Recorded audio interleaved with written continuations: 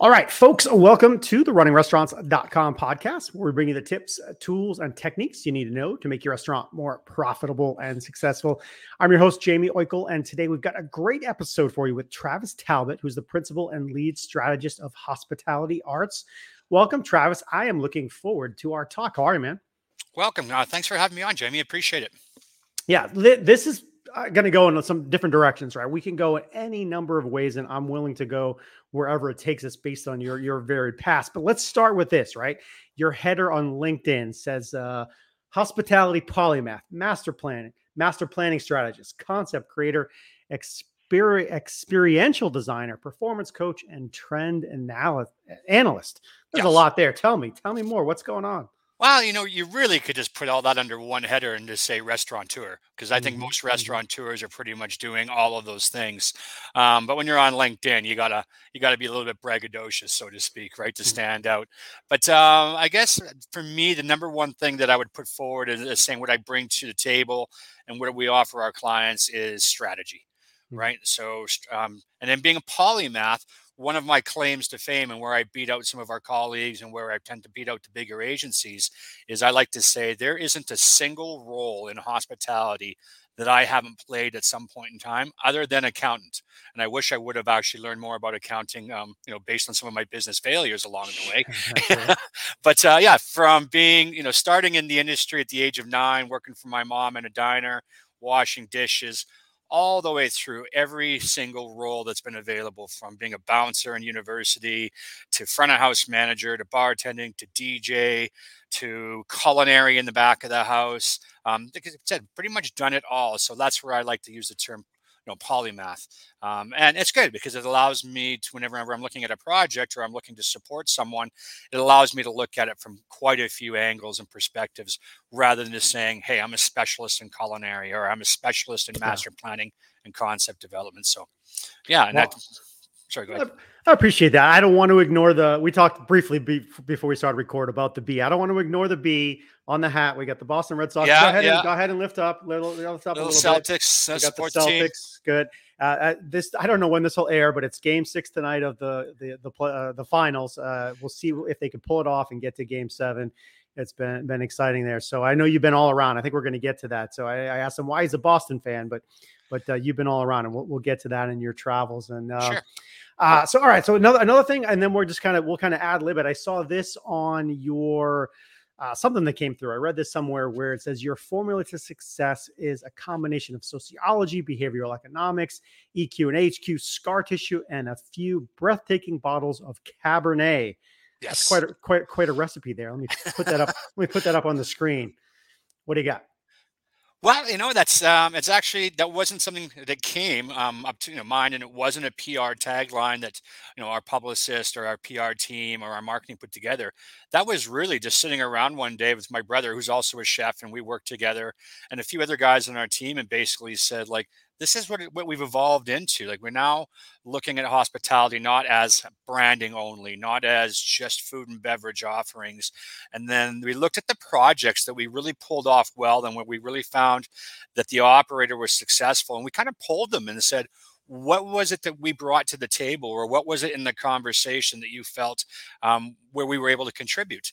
And it kind of, these things all started to come up along the way. So scar tissue is just straightforward, putting your time in, the years we've invested, all the mistakes that I've made along the way, building up a little, some calluses where, when we're working with clients, I always tell them, I go, there's nothing you're going to say, there's nothing you're going to ask me to redo over multiple times. You're never going to offend me.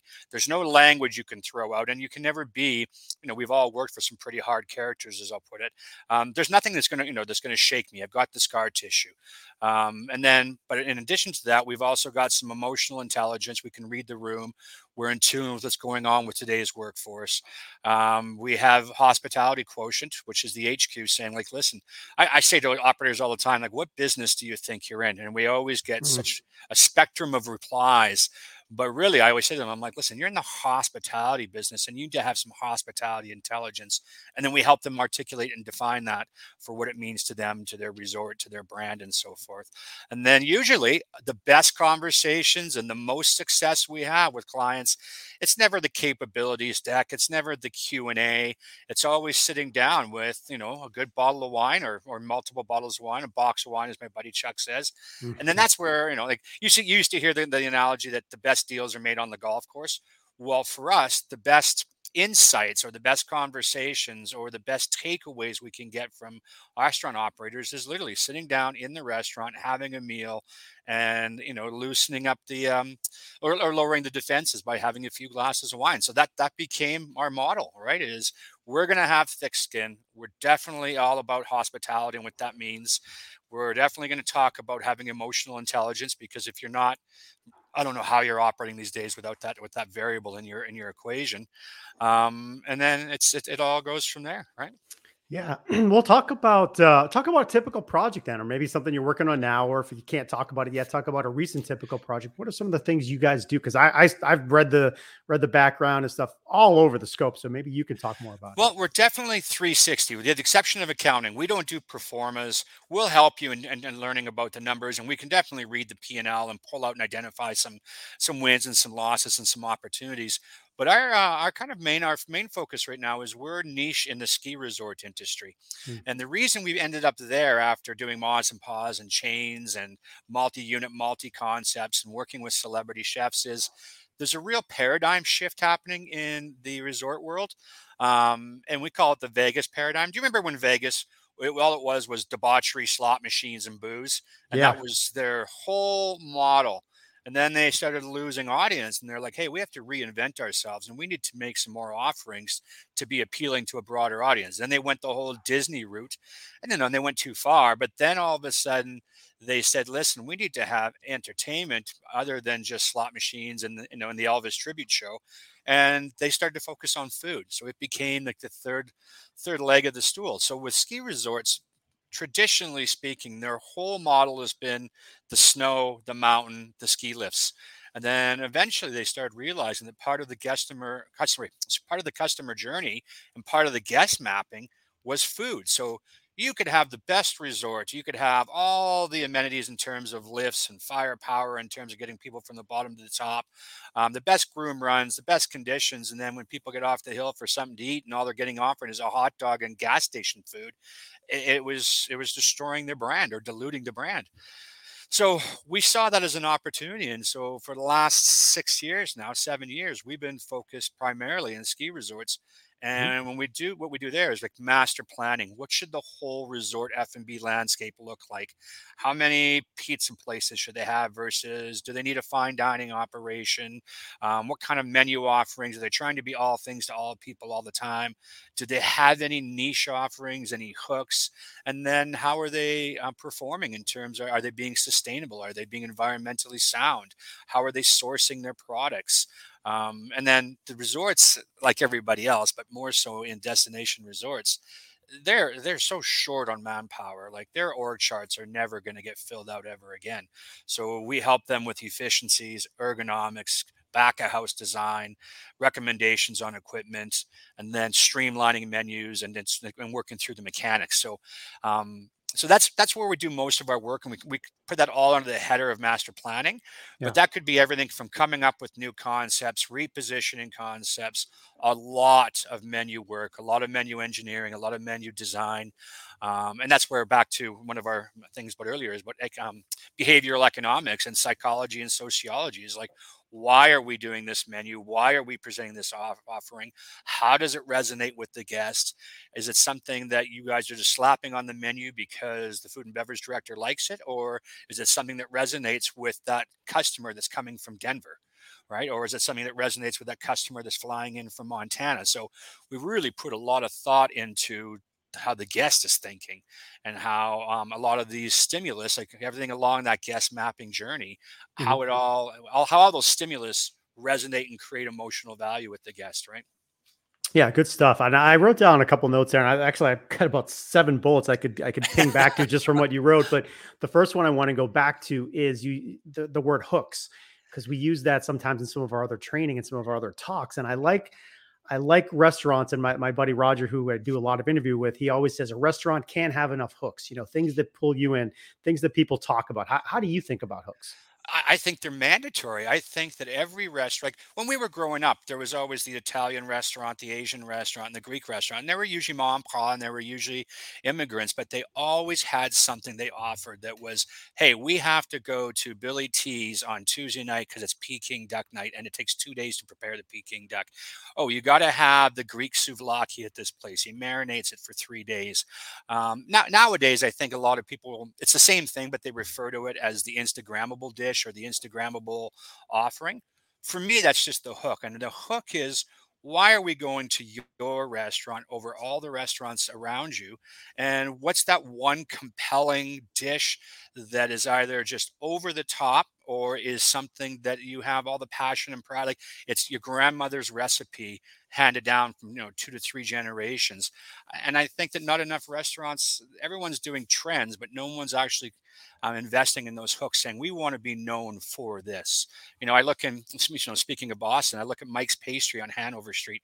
You can get a cannoli in every second restaurant in Boston, but people line up for hours for Mike's, and that's their hook. And it's how they make their cannolis, the size of the cannoli, how they box it and twine it. So I think that almost every restaurant should have that compelling dish or that compelling food and beverage offering that they've crafted, they've mastered, and it's beyond, it's better than everybody else around them, and they're known for it, and they should market the shit out of it, right?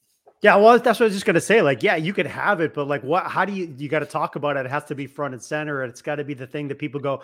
Well, you just mentioned this Mike's place. Like, you got to go to Mike's. Why do I got to go there? And then the person just lights up. And if they're doing that, like that's the marketing that you want. Yes. When you turn a guest into an ambassador, you've done your execution on that product well, and then you've marketed it well. You've told a good story, and people are not only buying into the story, they're sharing it, right? Yeah. And so let's stay in the marketing world for a little bit. Differentiation, branding, marketing, et cetera. And I guess you could wrap it around resorts for sure, and so forth. But there's so much there in that marketing world, and you can kind of take it wherever you want, whether it's the branding piece, just marketing, social, Yep. anything you want. What do you think? You know where I think branding starts, and I was taught to me early on when I was working in Vancouver for this guy named Roger Gibson. He was one of my early mentors, and he was like, he had a place that was called Richards on Richards, or was referred to as Dick's on Dick's. It was the Studio 54 of Canada. And I got a really good opportunity in working with him. And he was all about marketing. And his line for everything is marketing starts in-house. Mhm. Your first guest and your first customer and your most valued guest and with repeat visitation is your staff. And I think that has been lost. And when it comes to COVID, everyone's talking about the Great Reset, the great what do they call it? The Great Attrition, the Great Resignation, Yeah. all these terms. But really, I look at that and I'm like, you're a shitty operator. You didn't treat your people well, right? If you're That's exactly losing right. people, if you're losing people by the dozens, and you're not getting people, there isn't people lined up at your door. You are a bad marketer in terms of how you're communicating your brand and how you're massaging your culture. And I think culture is a marketing vehicle as well. And so, I'm in Alberta right now, and there's a famous chain here called Earl's, which is also associated with the Cactus Club, which is also associated with Mhm. Joey's.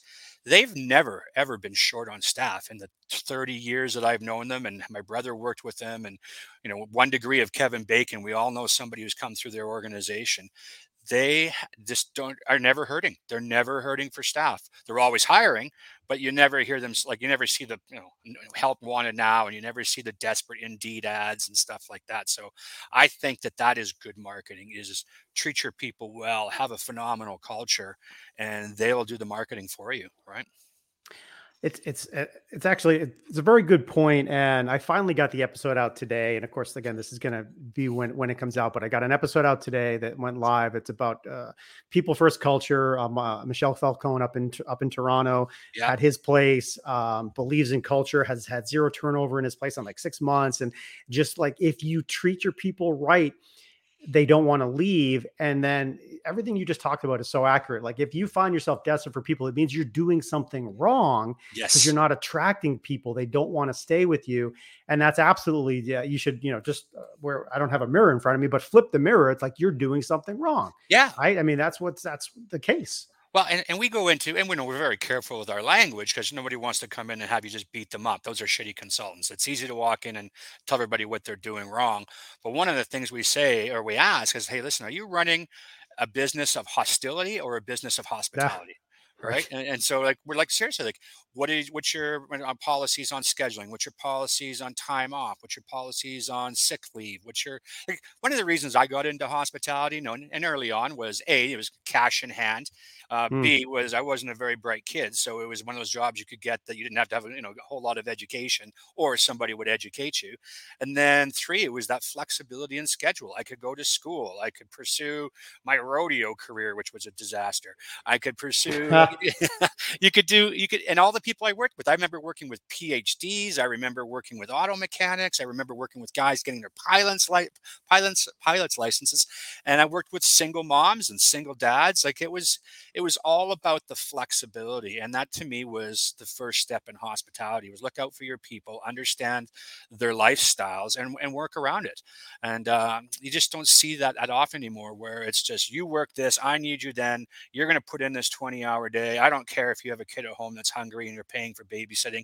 It just became a very hostile environment, and unfortunately during COVID, those are some of the things that everybody focused on. But I think that there's another operation out of Canada. It's nationwide, and I believe now they're in the States, and it's called the Keg, and they've been in business now for, I think they're coming on 50 years, and that is their marketing shtick. Everything that they market, in addition to like, hey, it's Crab Fest or Lobster Fest, or hey, come in for Mother's Day, and it's we're going to have this feature. Is I would say that their ratio or their formula of marketing pieces. So for every three times they talk about their food and their steaks, two times they talk about their staff and what a great place it is to Mm. work. So they've really got the formula balanced out. Whereas the majority of operators that we have an opportunity to work with, that doesn't even like they'll do the sprints when they are completely at a deficit of manpower, or they'll sneak it in somewhere once in a while they'll show the staff party. But that to me is that should be for every post or every asset or every marketing initiative you put together, the one right next to it, or at least one more down the line, should be about your people, your culture, and what a great place it is to work. Right. So the Yeah. hospitality quotient, right? Yeah, I don't see enough of that. It's the me. It's food. It's It's food porn. It's food. sell It's sell. bad. It's bad food porn for one. Mm. And like on most people, I'm like, take that off. Like that's a terrible photo of that dish. Like you're not selling that to anybody. And yeah, I got it. You posted about the Super Bowl 21 times. Your audience got it. But where is the stuff about the staff having fun, staff engaging Mm. customers, the backgrounds on staff, having the staff post stuff? Like it's just not done enough, in my opinion. And that to me is a lost opportunity in terms of marketing. Yeah, big missed opportunity. I agree. So just take that one nugget and do something this week with your staff. Pick somebody out, Absolutely. Yeah. feature them, Instagram this, do a video, do something, have fun with it. Let's go a little bit more on the business side. You used the keyword menu engineering, menu planning a little while ago. Yep. Big question as prices are increasing and inventory problems are all over the place, shrinking the menu, finding profitable items, Yes. a big deal. How do you think about it with hindsight? Well, once again, I think it's a missed opportunity, and it's something I remember. Do you remember? Do you remember back when you were running a restaurant? You had to do the little square where hey, these are our Yeah. dogs, these are our Mhm. racehorses, these are our enigmas, and these ones have to go. I don't see that anywhere. I don't even see anyone teaching that anymore. And I used to say, when I was playing like the ego hotshot consultant back in my early days, I was like, give me your sales mix. And I don't even have to see your customers, and I'll know who they are, and I'll know what Mhm. they're eating, and Mhm. I know what they like and they don't like. And then I can engineer it. So I call bullshit when I hear like, yeah, there's always been logistical problems. There's always been price increases. There's always been inflation. That's when you got to get in with your team. And I say a team, meaning the chef, his sous chef, the front of house manager, whoever one of your strongest servers is, hopefully the owner. And then everybody's got to sit in a room and they need to dissect that menu and then talk about engineering it. Like, hey, where can we go up in prices? What products should we be swapping out? Like, for instance, chicken fingers went through the roof, or chicken wings, sorry, went Yeah. through the roof during COVID. And I'm like, okay, well, there's still chicken thighs and there's things we can do with thighs and they're dirt cheap, right? So we can do popcorn chicken, we can do shredded chicken, and we can do, like, there's all these things. And so I think it's a bit of a bullshit excuse when someone says, hey, prices are going up, we're getting murdered. It's like, well, then sit down and engineer your menu, find out. And then it doesn't actually have to be food. So if your food prices and your food cost of goods on food go up and there's nowhere where you can tweak, let's say you've hit your ceiling on pricing, everything you've got in the menu sells, which I don't buy that. But let's just say that was the argument. It's like, okay, well, then let's move into the beverage category, right? Because I do believe there's a threshold with food for what you can charge. One being your market competitors, two being that food's emotional and people get emotional about what they pay for food. But then you slide over into the beverage category. If you charge 25 cents more for a Bud Light, Mm. no one's losing their shit, right? If you get into your high end wines and stuff and you're charging $10 more for a super cab of some sort, no, the person that can afford those and buy those is not losing their mind that you went up $10 on those. So it has to be engineered and it has to be thought out and it needs to be a conversation. And to your point, is streamlining. Everyone doesn't need the Applebee's menu anymore. You don't need 190 items to be a successful operator to appeal to a large audience. You need to do few things really well and then promote them, have them, have those be your hooks, promote them well, Mhm. execute them well, and then you romance them to your guests, right? Yeah, I see a huge menu and I get scared. Like, how are Oh they doing man. this right? Like, it's a nightmare. Anytime I It's get a simple. menu and it's full of photos, I'm like, let's get out of here. Right? It's like, Yeah. it's like I look at the Waffle House and I look at IHOP and I look at Applebee's and all those things. And it's like, listen, this is all right from the truck to the freezer to the fryer or to the microwave, right? Yeah. It's just, there's nothing Subway fresh on that menu, so to speak. Right? Let's go to a couple. If I just throw a couple words at you, like I Sure. just want to get your quick take on things. Um, we talked about the profit part. Let's talk about the end planning, right? Because you've probably been part of it on both sides. Exit planning. When you think about exit planning, what does a restaurant need to do to get ready to get out when they're ready to move on? Well, I'll do you one up on that is where's the plan period?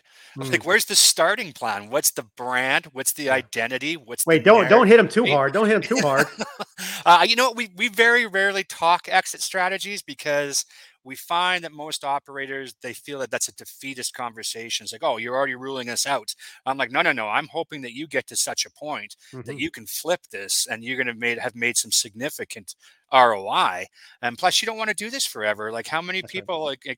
how many people want to do 25 years behind the line with their knees given out, their back given out, missing Christmases, missing all of the holidays and so forth. So I would love to have exit strategy conversations, but we just find that that's a taboo kind of topic. But and as consultants and coaches, our job is to make them successful, right? Is to breathe life back into a failing brand, to give them ideas for some hot new concepts and brands, to give them what we call legacy venues, especially in the ski resort. Is what can we create? Hmm. What brand can we develop that's got a 25 to 35-year shelf life? And so we really focus on that side of it. The exit strategy, it just doesn't come into the conversation. And honestly, the clients just don't want to talk about it. It's taboo, right? Yeah, well, I would encourage folks, and just kind of how you started that part of the conversation is the planning part and the systems in place and everything that you do. You need to have in place because if you were to say I want to sell right now today, well then you would walk in and say sell what? Like Yeah. you're not ready to sell. You can't be. Let's put all the things in place, and now you can go to someone and say this is working. You can work in it. You can not work in it, but it's profitable, so you should buy it for X, Y, Z. And if you can't do those things, you'll never be able to leave the business. Jamie, I wish we had more of those conversations because it's Mm. definitely long-term thinking. But we struggle. Normally we go in and say, "Hey, show us your plan," and it's the back of a cocktail napkin, or it's someone going, "Oh, it's all up here," and I'm like, "Well, that's not translating, right?" Yeah, yeah, yeah. And I go, if you can't articulate it, if you can't write it down, if your staff can't recite it, no one's executing it. right? And we just don't see it. We just don't, like with the master planning part of my job title, and especially in the ski resorts, they embrace it. Is they want a 1 year vision, a 5 year vision, a 15 year vision. How does it evolve? How does it phase? What falls off at certain stages? And complete articulation. This burger joint is this type of offering, and it's this type of vibe. And actually, I was looking through, reading through a bunch of your you're a very prolific writer, by the way. I was looking through some of your writings, and one of the ones I clued into right away was the music, right? Mm, mhm, mhm, mhm. What's your music, and how does it align with your brand, and what kind of vibe are you creating for your audience, right? So those are the kind of conversations where we feel we can help operators and say, Right.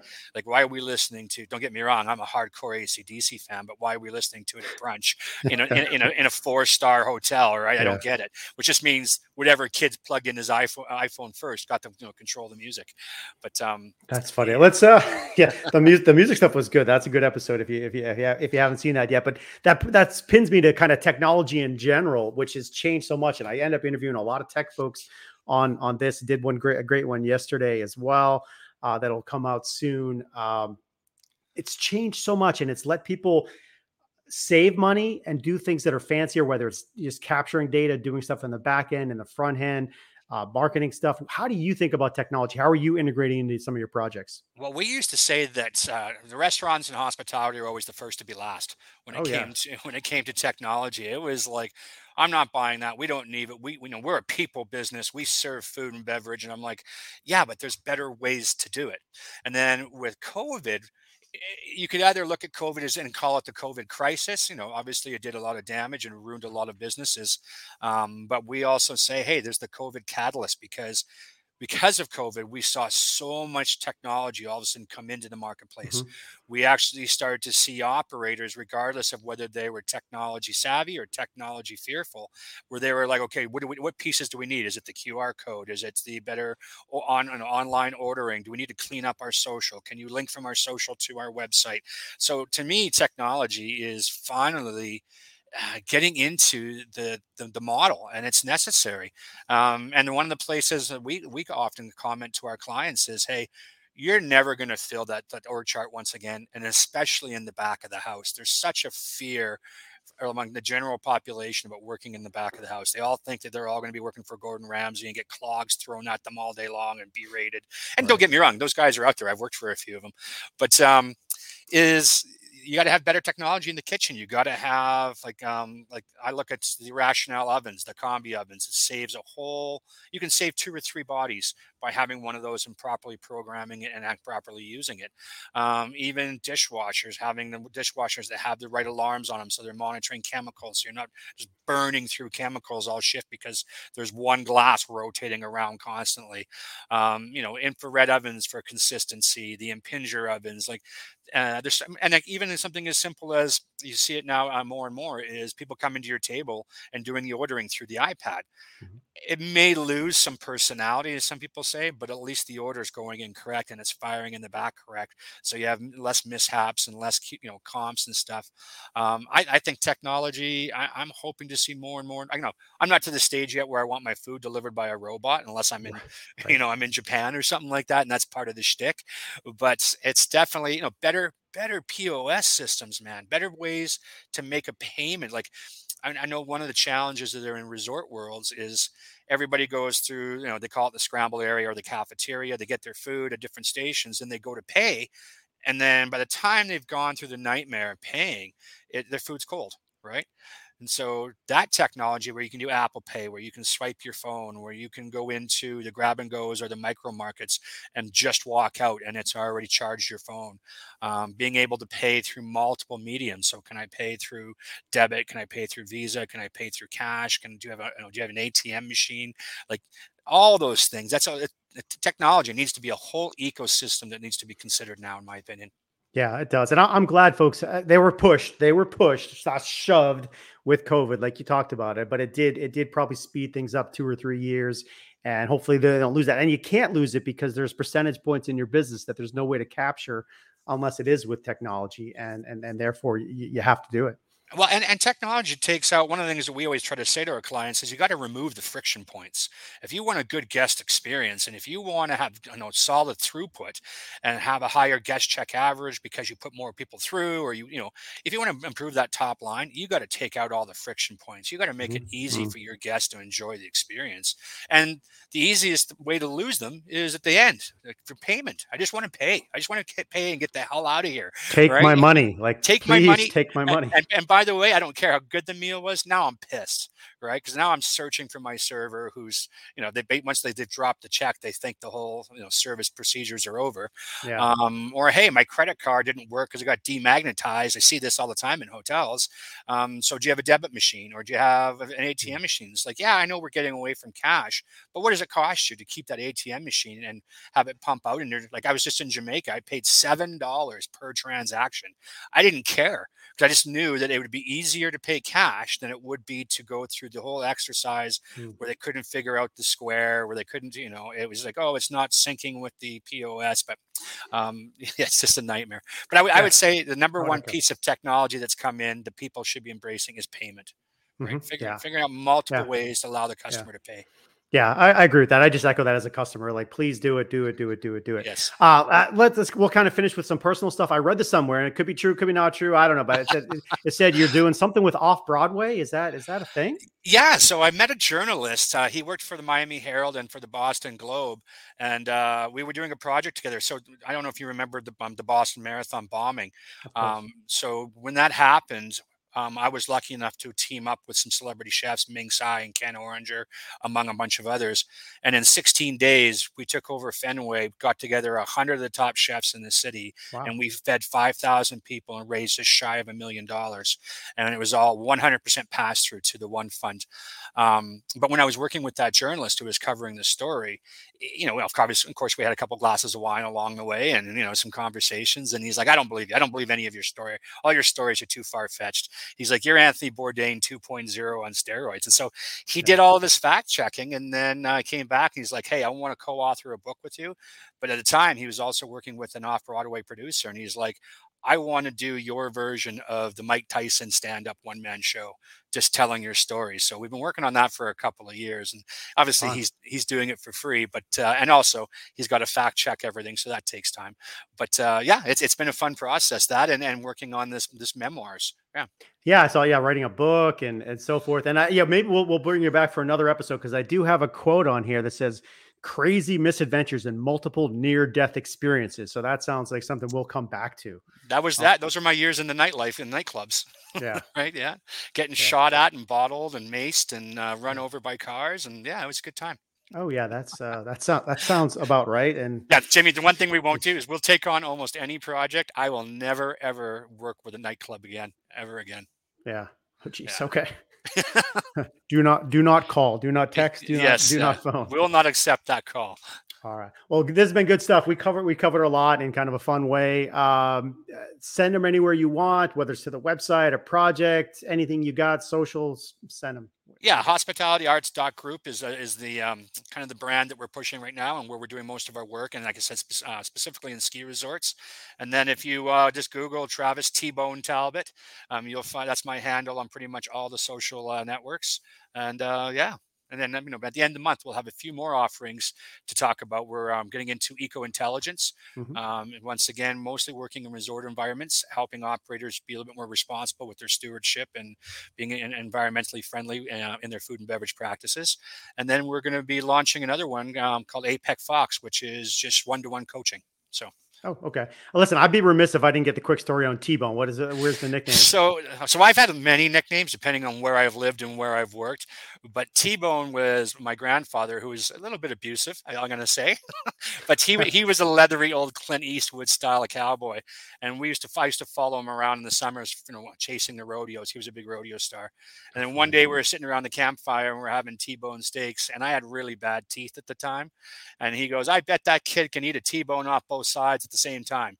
And all of a sudden, everybody picked up on it and Oh, laughed. And geez. from the age of like 11 on, I was T-bone in all the family circles and stuff. So it stuck, right? Yeah, but listen, it's good. You got the T. You got it. Just fits Travis T-Bone. I like it. I like it. Perfect. So there you go. That's the story behind that.